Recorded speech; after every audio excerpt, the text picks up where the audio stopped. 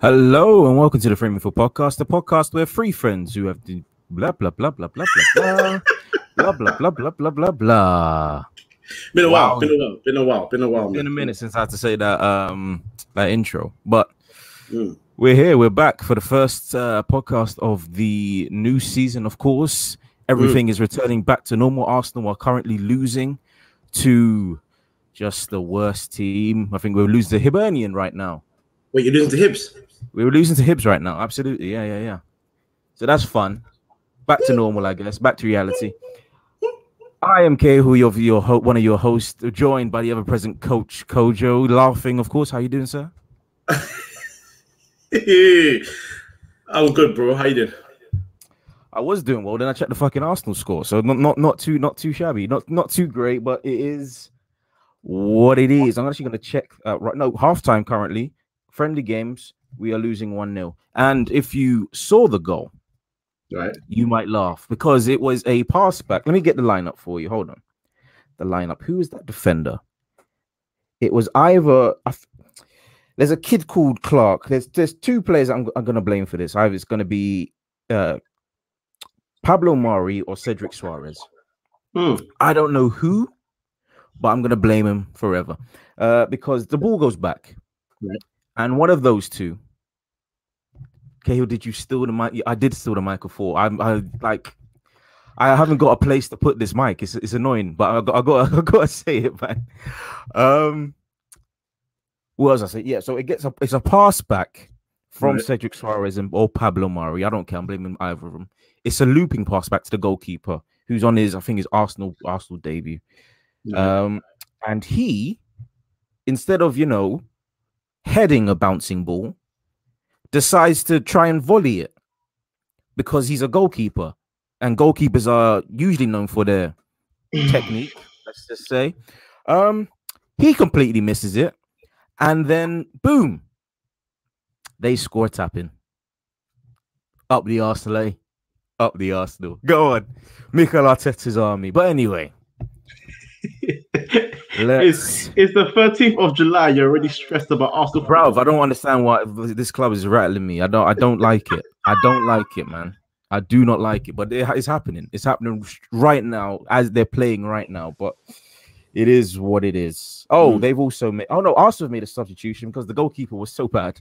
Of course, we decided to change him at halftime. Why not? Oh, for Karl Hein. Do you know who Karl Hein is? Oh, I actually do. That's mad. Oh, you do? I don't. He's not going to start, so who cares? But it is what it is, I guess. But of course, with the mic of 4 in my hands, the mic of Coach Kojo on my right, let's talk about England. Let's talk about England. And their historic. Let's say it was historic. It was historic. It was the first time in 55 years that they've managed to reach a international tournament final. That's Getting, of course, beaten at the final hurdle by an Italian side on penalties, where there is no shaming that. No shame. No shame in that, not at all. Not at all. What is your opinion on England's run in that? Lamb, stop it, man. What is your opinion on the tournament as a whole for England? No, it's a good tournament.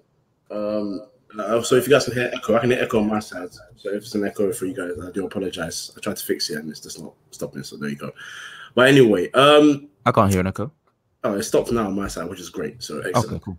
All right. So anyway, on England and their run, honestly, firstly and foremost, I think in the group stage they were okay. Obviously, they got a decent win against Croatia. The draw against Scotland, we can argue that that's a game they should have lost if Scotland had a more prominent striker up top, maybe. And then the Czech Republic game, they just about squeezed by, got that game in as well. But regardless of how they won it, ended it's tournament football. It's not about how you win, it's about getting the result and getting through. And they did what they need to do. The result against Germany was very impressive.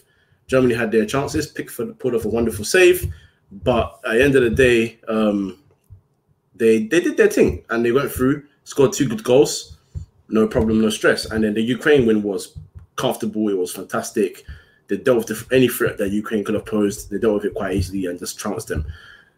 And then you get to the semi-final, and there's a lot of drama. You get to extra time, You get what was a debatable penalty. Some people it was a dive. For some people it was full and easily, but it's a penalty. The tournament's over. It's a dive, isn't it? I mean, the other angle they showed, he got caught twice, but he was on his way to the ground anyway. So yeah, it is a dive. But regardless, they got their goal. Harry Kane scoring from the rebound from the penalty that he missed. You get through to the final. There's nothing wrong with that. You get to the final against Italy. You got off to a beautiful start. Excellent goal you scored. Not even just a good goal. It's a superb goal. I am not in my office bathroom, Lambs. I am at home. In his bathroom. Well, almost in my bathroom. I'll be there soon enough. Shout out Miss Melina, first time viewing as well. It is what it is, man. But yeah, no, look, the run was good. Nah, I'll be good right now. I'll be good. Don't worry. It's me. Hold on. The run was good. The run was really good. I just think when England got into this position and there was a certain level of I think some fans got to the stage where they're like, we should beat this Italy team. And for me, it's like, it's not you should beat this Italy team. This Italy team has not lost in 34 games now. They're on a 34-game unbeaten run. So that goes even way past this tournament. They're in good shape. They're in good form. They've got good players. They've got Chiesa. They've got the old guard in the defense. You've got the fullbacks, Spinazzola. If you didn't know about him, now you know about him. Di Lorenzo's a decent right back. Barella, Kel knows I'm a big fan of his. Kel's an Inter Milan fan as well, so Kel knows about Barella. Jorginho, I'm a fan of his. Yeah, there you go. Jorginho, I'm a fan of his. I've always been a fan of his. And I felt like he was kind of misunderstood at Chelsea as well in the Sarri's run as compared to now. Verratti, I'm not a big fan of him because his big game is a bit, And then you got the front three. Chiesa, great. Lorenzo Insigne. Kind of, yeah, he's good actually. He's good. I'm not going to give him anything. He's good, but he had kind of up and down tournament. And Immobile started off very well and then fell dramatically off. But regardless, that's a good team. I think the one difference between them and Italy, I think why Italy, after they got their goal back and just controlled the game from that minute when they scored till literally 120th minute, was the fact that they rotated their squad so well. That's where England had their downfall. Other than that, England were worth getting to the final. I don't think anyone can deny that. So I don't think the fans should be annoyed about where they got to, nor annoyed at any of the players, and even annoyed at Southgate. I will criticize some of the stuff he did in the final, but regardless, he got them to the final. You can criticize. Oh, it's me. Mute your thing. Your sound. No, your sound. My sound? Like on your laptop. Okay. My bloody mic. What's wrong with you, man? You can hear me, right? I know I can't really hear myself on the screen right now, but can I just say, I am glad that this echo is not coming from my side. I have been slandered on many other podcasts about my echo. It ain't me. No, but it ain't me either. Can I come back in? Yeah, of course you can. Okay, beautiful. I'm just saying, I think it was anyway. Sound issues. We were speaking to you, so it's fine. You can continue. But no, look, there is no shame. There's no shame whatsoever in the loss and their run. Their run was good enough. And they got to the final. So how can you be upset about how you got to the final? You got to the final. And unfortunately, you lost on penalties. There's no shame losing to this Italy team on penalties. So that's what it is. Is there any shame in not being able to get the job done in 120 minutes though? You said you didn't want to not crucify but blame Southgate too much, but his tactics obviously came into question in a lot of the games, substitutions in particular. I mean, he went 2 games in a row. It was against Ukraine and then against Denmark, 4-3-3, and then Lamb's quiet, man.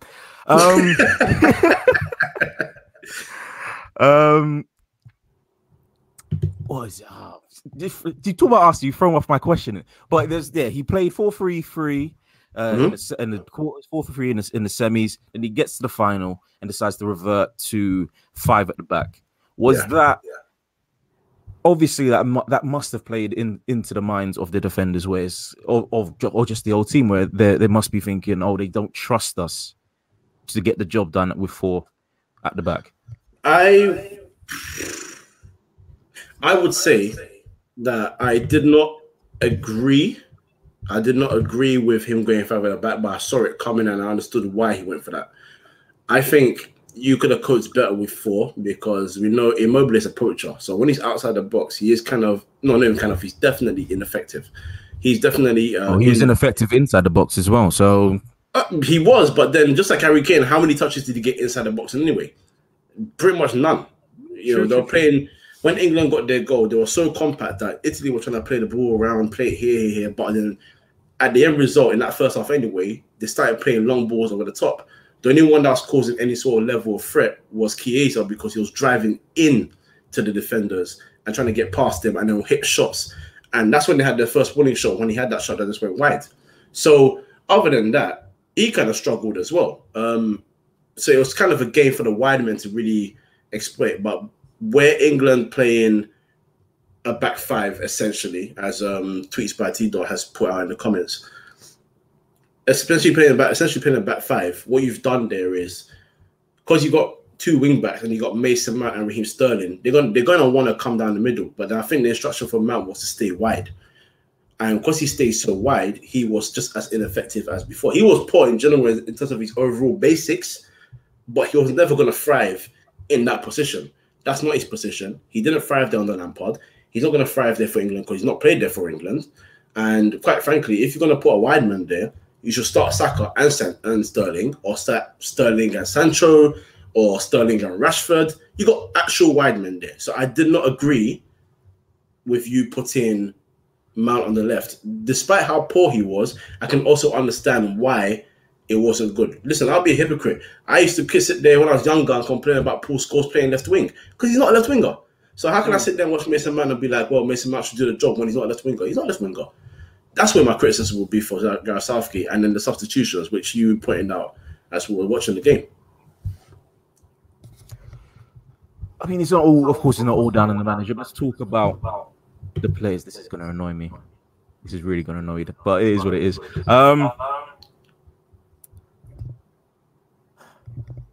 Grealish obviously didn't come on in time. Mason Mount, as you alluded to, just wasn't that great. Saka didn't play.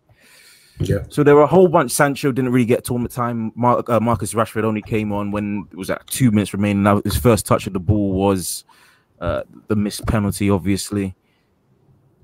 Harry Kane went missing. So who is the biggest culprit in terms of this loss? I mean, obviously they lose as a team, they win as a team, but there were some key players that really went missing in this game. If you're talking about key players or players that I felt let the team down, I really can't. I know a lot of people are going to say Harry Kane, but hear me out on this one. I want you to say Harry Kane. I know you want me to say Harry Kane, but hear me out on this one. This is why I feel like we shouldn't really go to his neck too tough. As a striker, I understand we want him in the goal. I also say fans can't have it both ways. Fans talk about strikers being able to do everything. He's someone that is being in that team trying to do everything. In that game, when they scored, him and Luke Shaw started the attack. He scored. He passed that beautiful pass to the wide to Trippier, and he busted gut to get into the box because he wanted to add that extra threat. He had bodies in the box. That's what people have been screaming for him to do. And in the rest of the first half, he was doing that. My criticism of Kane was, why are you so tired after the 55th minute? What's happening there? Why are you so leggy? Why do you look so tired? And suddenly you've gone from neat dribbles, winning fouls, good passes, and getting into decent attacking positions to just fumbling everything. You couldn't do anything right within that second half and then way past that. So that's where my criticism of Kane was. But that's the only criticism I'll give him. That's not me putting any level of blame on him. I don't think there's any England player that came on the pitch, right, apart from Henderson, really, that can come out and say they had a bad game. No, because Henderson was poor. If we're going to be real, he was. His cameo was poor. It's just what it is. His passes were off. He wasn't in the right positions for a 15 to 20 minute cameo, wherever he was on for. That wasn't a good that wasn't a good performance. He struggled. I still think he should have stayed on for penalties, but in reality, in the whole game, he struggled. And I think that's okay to say. So on that side, he's the only one I think that struggled, but he's not getting a blame. It's just saying that he's the only one that I can look at and say maybe he wasn't as good as or as good or maybe average as the others were. He was below average. But I don't think there's anyone I could look at on the pitch and blame. And this is where, now when you come to Southgate, in the first half, his tactics work. But like I said, Chiesa gave him that warning shot. And in Italy eventually started to find their holes because Verratti and Jorginho were getting too much time on the ball. So then we can look at the midfielders. Like Rice was busting the guard, he was trying to get everywhere, but was trying to get everywhere correct. Was he in the right positions all the time? Not so much. See for Calvin Phillips, were they getting enough help in the middle? I don't think so. That's where you can talk about the Wyman. Maybe Harry Kane dropping deep. Are you dropping deep? Cool. But are you doing anything to guide them, to help them a little bit more, to make them extra? No. But Rice went off. And then you saw England lost even more control. And then when Chiesa started switching wings, going here and here and here, going down the middle, cutting in on both feet, might I add. You had him on toast. He had the whole team on toast. Declan Rice especially. Especially Declan Rice. He had Declan Rice doing Beyblades. It was a throwback to Coquelin versus Hazard. Like it was actually a throwback. It was ridiculous how he was just dancing through them. And, that's where they should have had their warning shot. And England didn't really heed that. And that's where Southgate needs to learn the harshest lesson. For me, it's in that game, you started very well and you had control, but you did not smell the danger. And you were very reactive in terms of substitutions rather than proactive. Because as soon as you conceded that set piece goal, it was, hey, come off the bench. We need you now. No, that's not how it works. When you see dangers coming and Verratti and Jorginho are having too much fun in a game that they're losing, that's when you should say, okay, we need to change things here. And I just think he wasn't proactive enough. Well, let's talk about the goals. Obviously, England get the first goal in the 3rd minute. Luke Shaw with a nice volley that went straight into the Donnarumma's near post, completely caught him off guard. But after that, there was like a brief period where England were on top, and it seemed like once that period was over, it was over for like the majority of the game. I think Italy had like over 60% of the possession. They had much more chances on goal.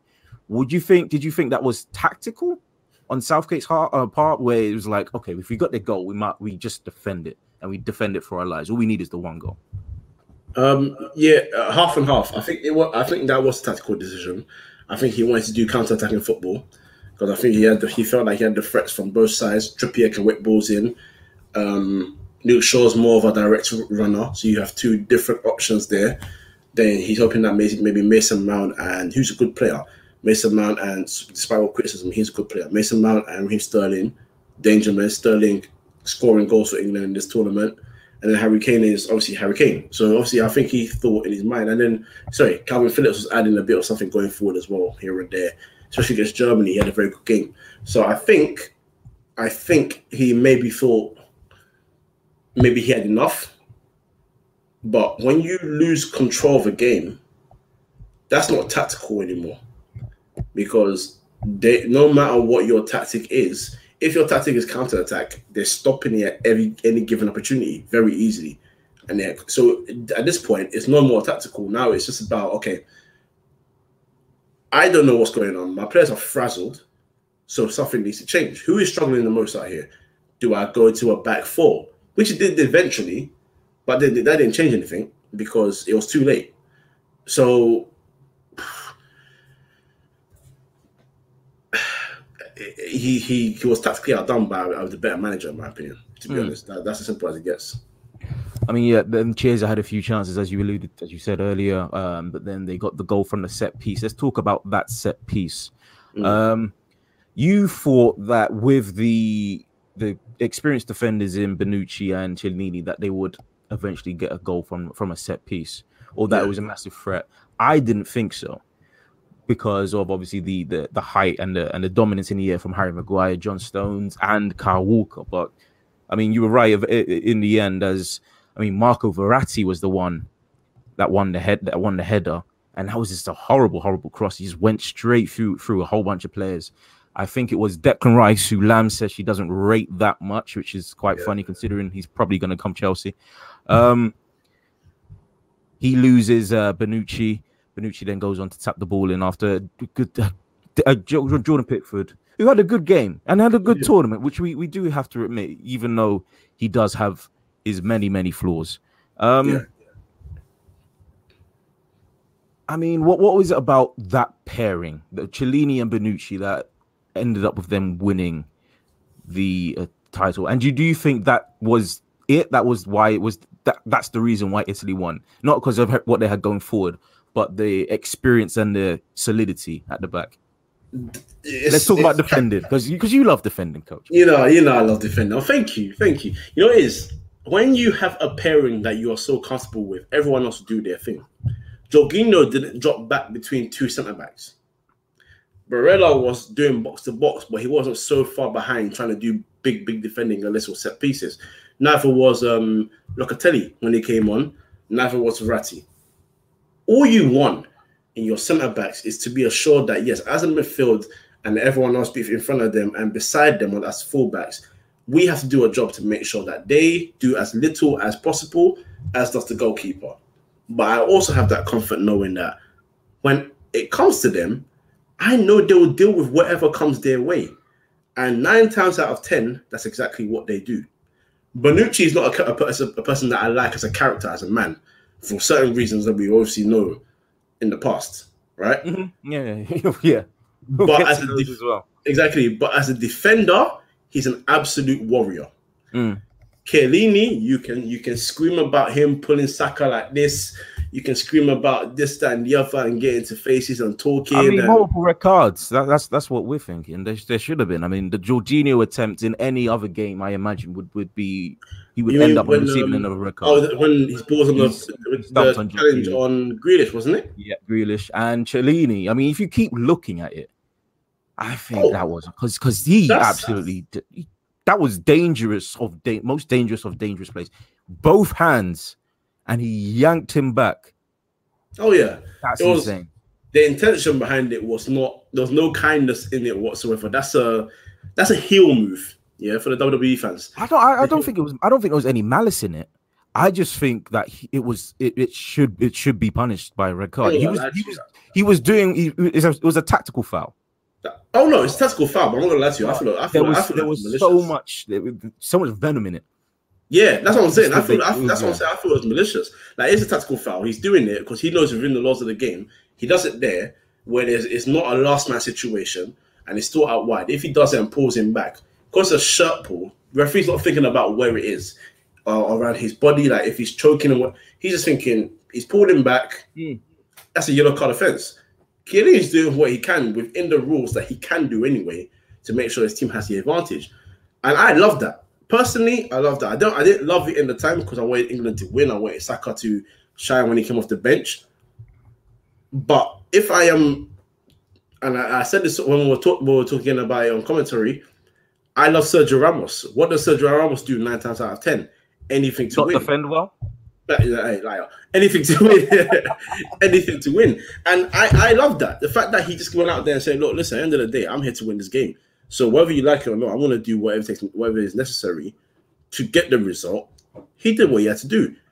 I do think it was malicious. It is tactical, but I do think it's malicious. So I understand why people think it is further than a yellow. But he's done what he can in the laws in the game. And that's what adds to his sort of defensive mastery. It's not only can I tackle, not only can I mark, not only can I win the duels in the air, on the ground, pass well, all of that.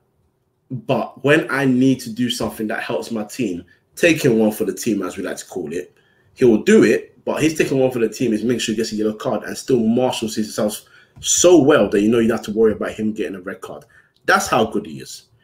I will point to the one where he had like a sort of one-on-one situation with Sterling, and then Sterling got the beating of him for a second, and it's like Chiellini responded within literally a second after and said, "You're going nowhere," and went back in front of him went to ground, got the ball, and then passed it away. That's how good he is. And at that age, where most defenders either are retired or they go to a so-called lesser level team or whatever, he's still playing at the highest of levels. 36 years old, and he's still doing his thing like he was doing it 10 years ago. That's why we rate him so highly. So for me, when you have people like that in your defense, you don't worry. You will never worry. I mean, the biggest, I think you say that they had these guys are obviously old, they're aging, they're very experienced, but they are in fact old, and they were playing a very high line. Did it surprise you then when England, you saw the lineup? Yeah, that it was Mason Mount on the left, that it was Raheem Sterling on the right. Not known for, Raheem Sterling has pace, but he's not fast like that. Yeah. Like a Saka, like a Jadon Sancho, for example. Were you surprised that those types of like a Rashford even, that those type of players were were not playing, or two, not introduced early enough to question that high line? You have to introduce those players. I think this game was screaming out for more direct play, because when Raheem Sterling went direct, he was troubling that defense. So hold on. Just I know you're about to get into some great. Go on. I want to hear this. But in the 69th minute, it is currently 2-0 to Hibernian against Arsenal. Daniel McKay has scored the second. Who is he? I don't know. And Paul Hanlon with the assist. So it's going to be a wonderful season. Thank you. Thank you very much. And trust me, if we're on commentary, I will not hold back.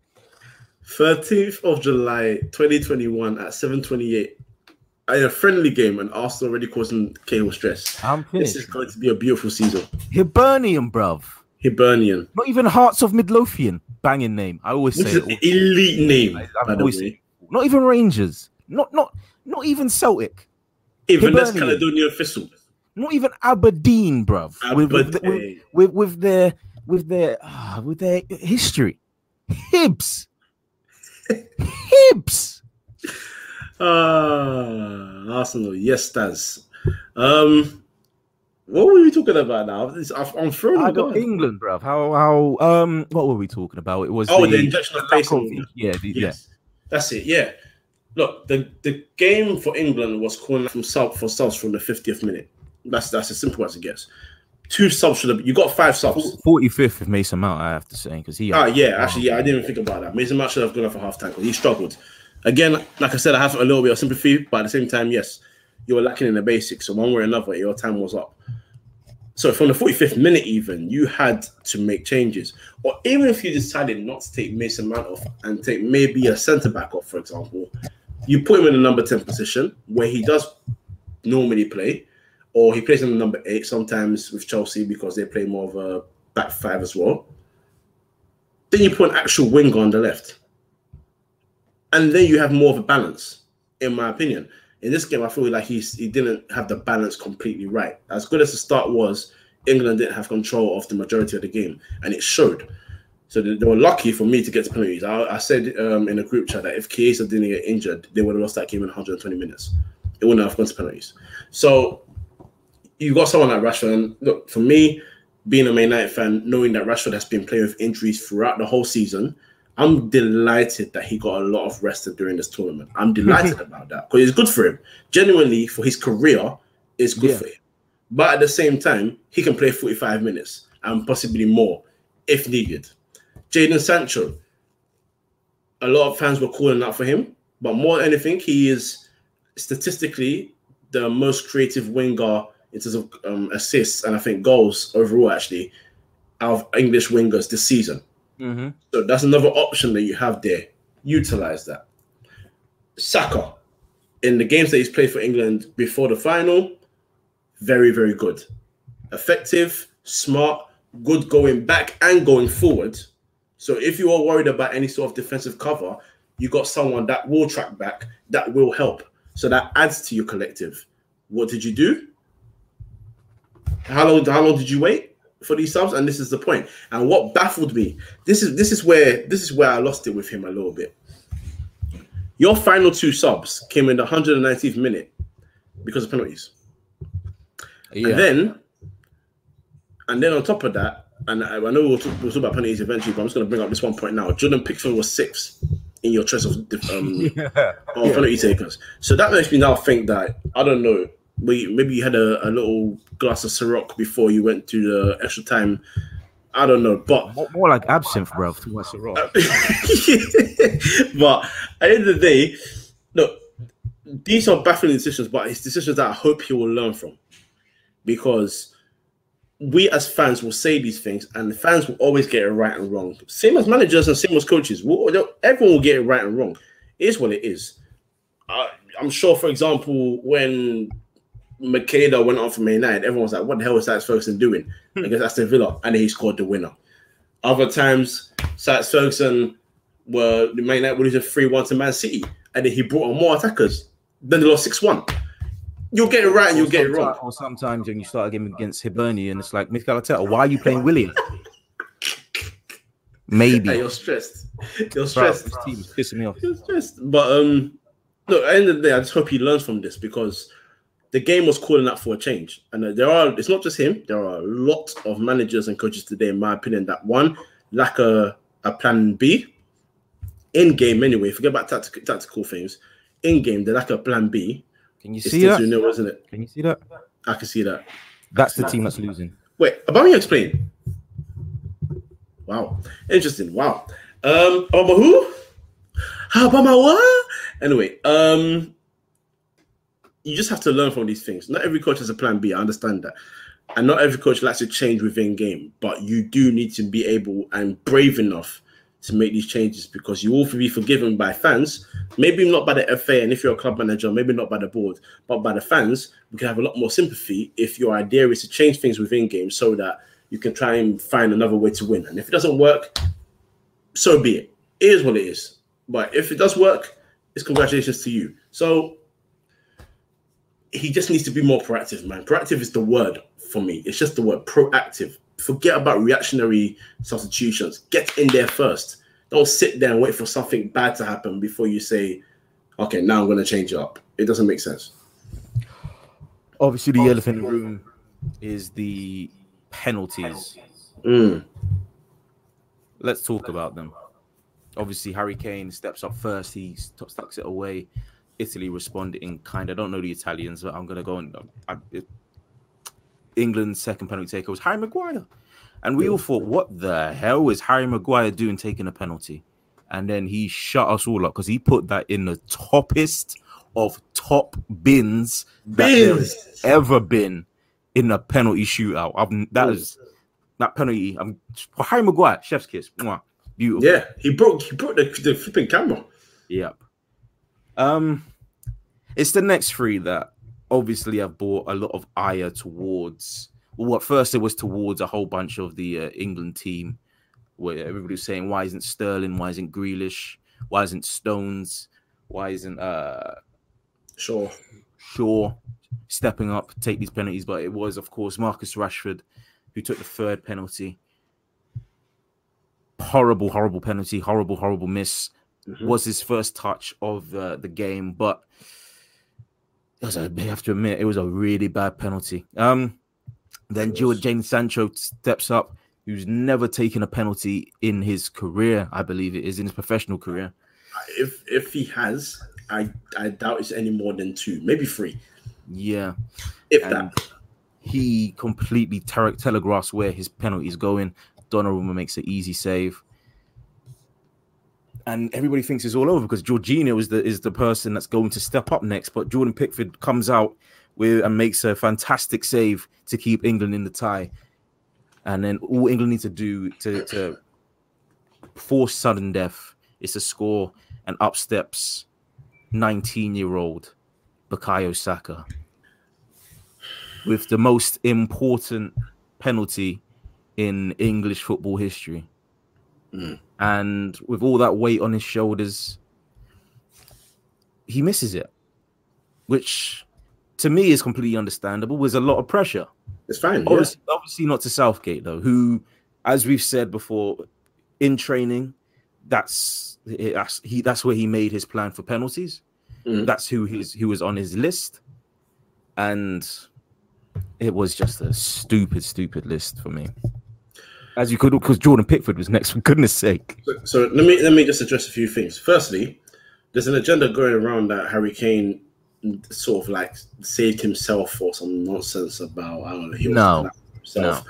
And if he was captain, why didn't he say something? Not everyone has the rules that Ronaldo and Messi have in their countries, because they're aliens. No one, not even everybody, no one else has that kind of power. No. Let's just nip that in the bud right now. He was dressed as the first penalty taker, and he did what he needed to do. He scored the goal. Simple as that.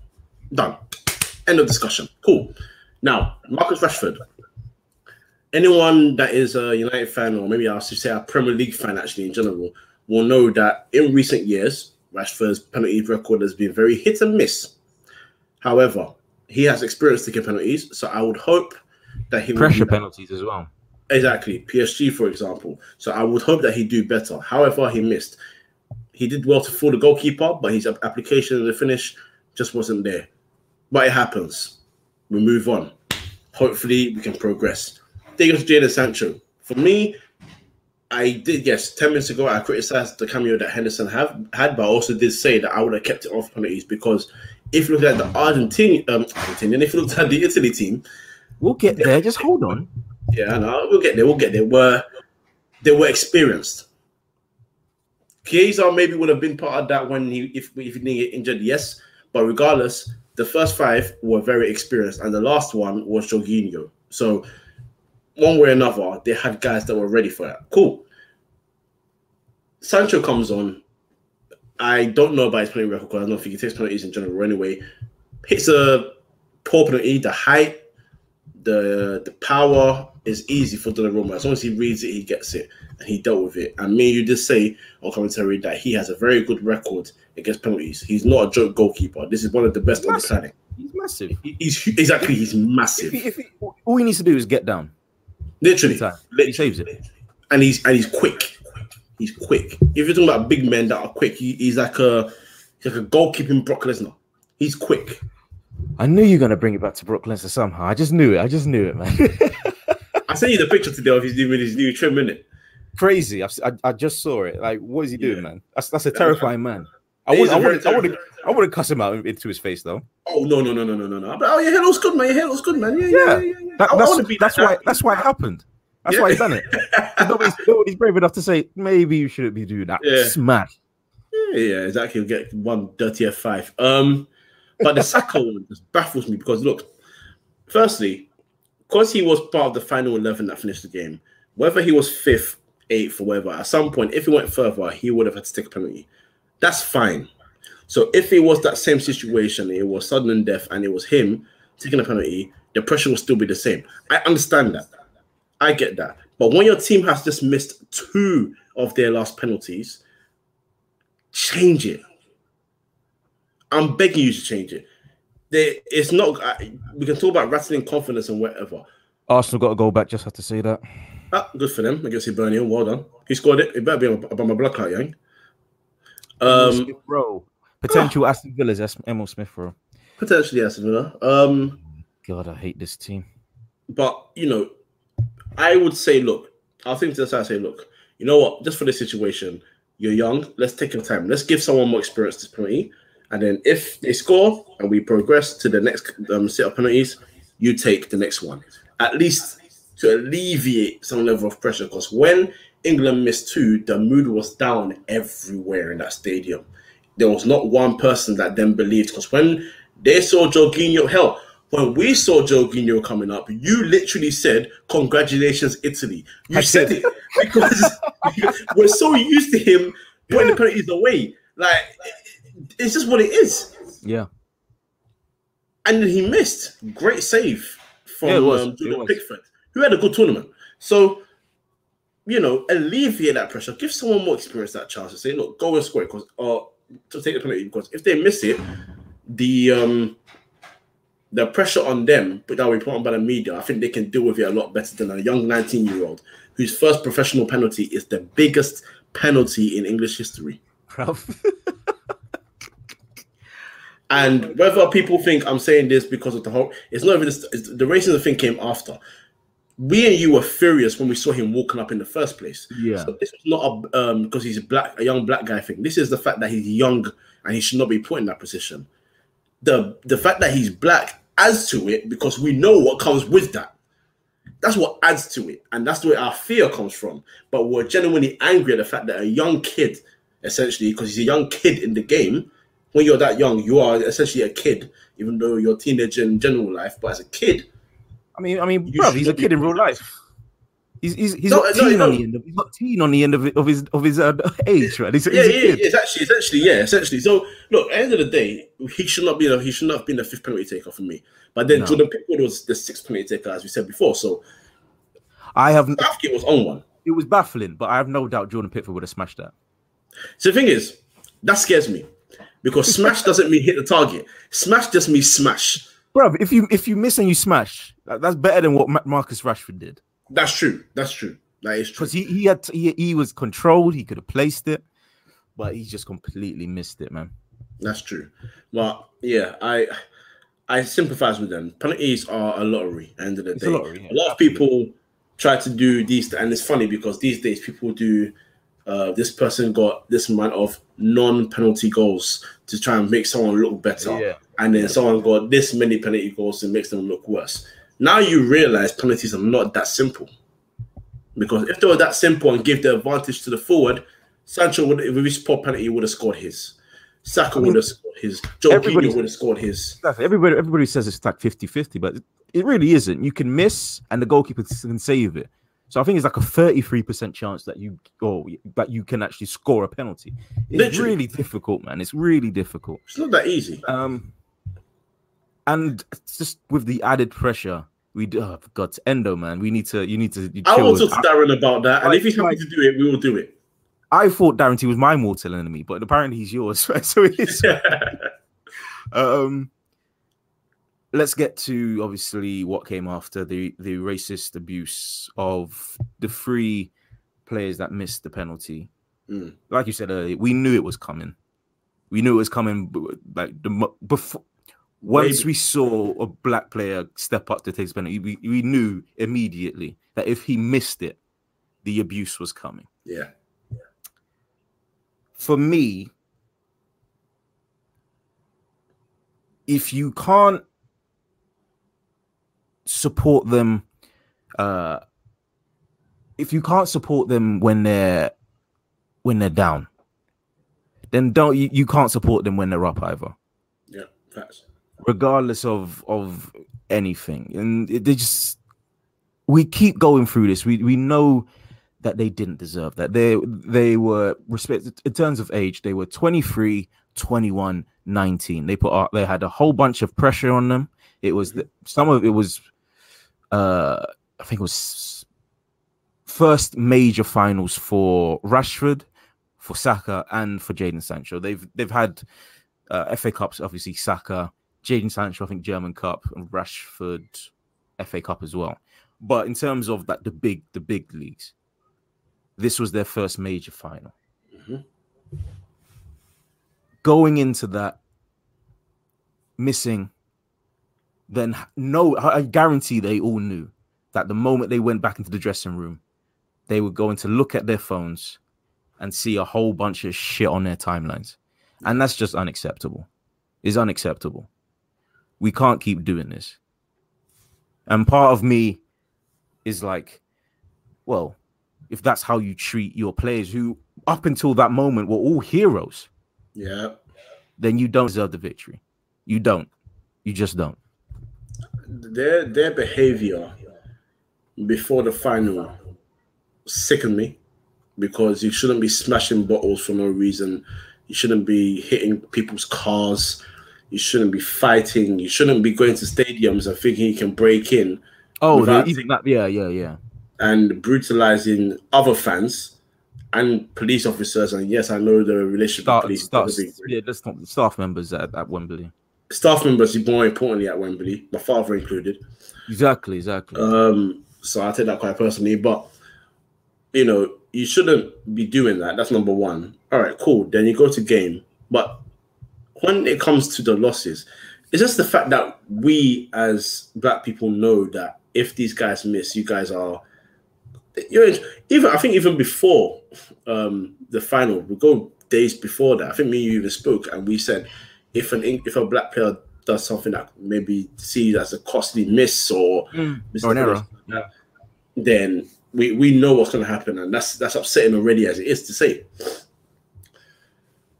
This is why the agenda now, I don't use the word agenda, but I'll use agenda anyway for now anyway, because I can't feel a better word. But the agenda right now from so many other black people that are not in the game is to tell these black players to go and play for their mother and father countries.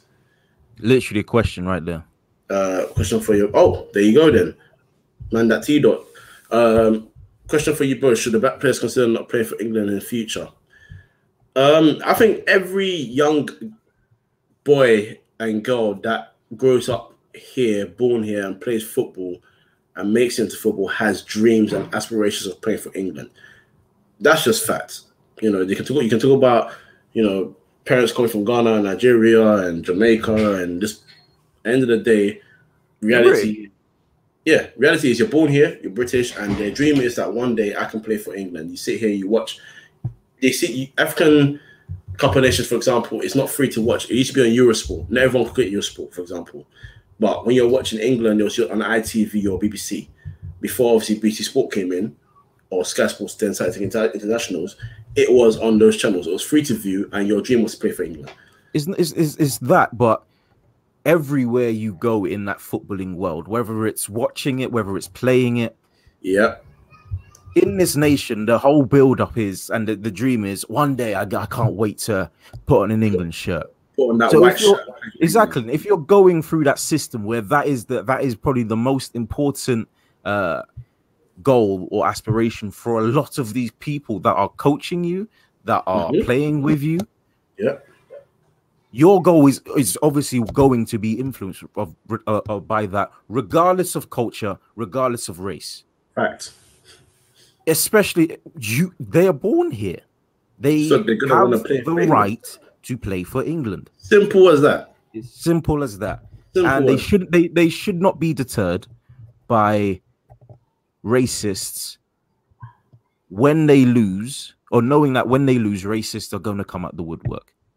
But that should not deter them, because it gives them, playing for England gives them an opportunity that is not afforded to a lot of teams outside of Europe. Facts. Like you said, it was on Eurosport. Not many people had Eurosport, and how many people actually watch Eurosport? I don't think it's many. Thank you. There you go. If it was on ITV2 and these nations, I'm pretty sure nobody really knows that the Gold Cup is on right now, because I didn't before I saw the highlights of Jamaica scoring that goal. Nobody knows when, or everybody hates the fact that AFCON is in January. Yeah. So there's a whole bunch. There's negative aspects to a whole bunch of these teams and these nations in the footballing world that will deter these players from wanting to play for them. That's it. But they absolutely have the right to play for England. They can play for. They're born here. Once they qualify, they have every right to play for the country. That's as simple as it gets. You cannot determine whether they should play for the country or not. The one thing that's not made me happy, but the one thing that's kind of gave me some sort of pleasure, I should say, is on social media, the more popular Twitter people, in terms of followers, the ones that have really been showing their asses, they're the ones that I'm happy are being exposed. And what I love is people like Tyrone Mings opening their mouth and saying, you can't chat. And then when another one comes to try and talk, Conor Cody says something on Instagram, for example. Good. Keep opening your... This is what we want. Open your mouth. What did Conor Cody say? So someone said something along the lines of, players shouldn't go into politics and all that bullshit. And he just said, essentially in basically shorter terms, I can talk about politics when I want to. Oh, as Conor Cody said that. Yeah, and he said he said I can, and black players can. Oh, okay. I thought you were gonna say something negative. I was like, what's going Oh on? no. He's calm. He's calm. Right, cool. He's calm. Cool, So cool. yeah, so that's the one thing I like about it, because now these players are talking with a lot more chest. Sterling's been talking with chest. Rashford's been talking with chest. Now you need the rest of them. You've been feeding kids, bruv. Bruv. Feeding their kids. Bruv, because he missed the penalty, you ran to his mural and Defaced it. Disgraceful. Have some shame, man. Have some shame. Disgraceful. But what I will say is their generations of their kids will be fed because of the influence of Marcus Rashford. There you go. This is an action that will not be forgotten. Man's defacing his mural. He's writing books that inspire the next generation. And that's how you do it. The mural's finished, by the way. It doesn't really matter about the love hearts and nonsense. Tear it down, make a new one. Because what they've done is disgraceful. He deserves a nice, clean one. Beautifully made for him. But what I think will happen now, because this has really hit hard for a lot of people, especially with Saka, because when he's so young as well, and people are seeing the images of him crying and all that, I think it's really hit a lot of people hard. What I will say is, I think you had to deactivate his Instagram and social media. I think after that. So exactly, as a 19-year-old, and you're in the man. So this is what I'm gonna. And actually, no, this is I like this. You know, don't let the haters win by Big Ron. He said, look at what players like Cyril Regis. But Cyril Regis got ridiculous, horrible racial abuse on the football when he was playing. And he did got a banana thrown at him, didn't he? Dani Alves as well. Yep. And you can go all the way back, but this shit is still happening. Yes, there you go. So you can, he did let his football do the talking. But what I will say is, I think what will happen in future, bit by bit, it won't be a big boom, but there will be a lot more players that will go and play for other nations that are not England, essentially. Oh yeah. There will be a growth of that, because people are starting to, we've realized it, but more people are starting to realize that, you know what, these guys they're not going to ever give me the respect that I deserve, because you grind and you work hard to make it to that England team. It's not easy. 25 players, even 20, usually it's 23. 26 players were lucky enough to make it on the plane this summer. But usually it's 23. You don't go any further than that. It's a lottery to play for the England team. Not many players make it. That's why people are saying that to Wan-Bissaka, go and play for Congo. And Keho, after this podcast, I'm going to send you an image. Jamaica, Congo, Nigeria, Ghana. 4 countries, yeah? I'll send pictures of if players had picked. Oh, yeah. And listen, when you say the lineup for Congo alone, you're going to be like, oh, really? Congo, if Congo had this team here, Congo will be competing at World Cups. Competing, not here to see sights. The team is actually a mad team. So I'll send that to you after. I mean, Senegal's team recently, they're a mad team. They could go far the next World Cup. Exactly. So look, I think that will happen in due time. But look, the main thing is these 3 guys in particular, and not just only them, because we know it's going to happen to others as well. We just need to keep protecting and doing our best to support these people. And it's great that I think their clubs will do a lot more now. They should be doing a lot more before, but some clubs do. But I think a lot more clubs now will do a lot more to try and really fight this sort of these situations, and quite frankly, this blatant racism that's been happening for far too long. Let's move on, shall we? So something less controversial. Ronaldo versus Messi. Oh no. Yeah. Less. I mean, it's not even close to the controversy of racism, but it's controversial enough. Let's put that out there. Obviously, on the same weekend as England losing the Euro 2020 final, or Italy winning. Let's be positive. Yeah, Italy won. Of Giannis bringing it back to 2-1 in the NBA finals. Of Djokovic winning the Wimbledon. Lionel Messi broke his international duck and cemented his legacy as the greatest player to ever play football. Oh no! Agree? Oh no! Agree? No. Agree? No. Agree? No. Agree? You got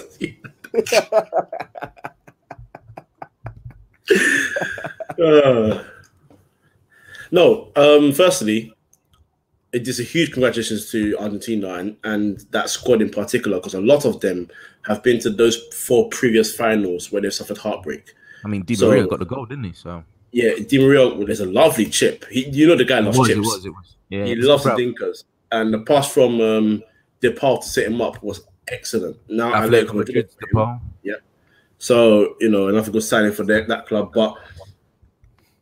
It was an excellent goal, and what they did so well after that was the defending was so good. Their defending was so good, and DePaul again was a master of that. Messi had a great tournament. He didn't have a great final, but he did have a great tournament. That's undeniable. Top goal scorer. Same could be said for a certain CR7. No, and it's facts. It's facts. And I said this to Jack, THFC Jack. For anyone that knows his Twitter, is Jack on Twitter and in general, cool guy. I said to him, and he agreed. Me and him were going on this about it because we agree. When Portugal won the Euros, everything was about Ronaldo. Everything was about Ronaldo managing the team. Everything was about Ronaldo doing whatever and Ronaldo this, Ronaldo that. I guarantee you, Adair will now become a pub quiz question about who scored for Portugal if he hasn't already. Exactly, Euro 2016 final, because no one gave Adair props. And then I was watching the Argentina celebrations. Di Maria scores the goal. DePaul has the game of his life. Everyone ran to Messi. And they threw him. No, and that's fine. And that's fine. No, I'm joking. For the players, I get that, because that's their talisman. That's the guy, and they know that the noise and the pressure that's been put on his shoulders alone, they felt that because they're in the squad with him. But my issue with the media and fans and this whole back and forth of Ronaldo and Messi, which at this point is just tiring, is you were a main component of I know I was, because I used to criticize Ronaldo but now Messi's got his title. It's irrelevant, right? No, don't do that. No, listen, I'll just say no. It's good, because when Ronaldo moved to Real Madrid, for the first 3 years, he was scoring bare goals and came with just a Copa del Rey. Messi embarrassed him. Messi scored 91 goals in the calendar year. Messi embarrassed him. Look at you defending Ronaldo. And then, no, it's not defending. I said you got embarrassed. How's that defending?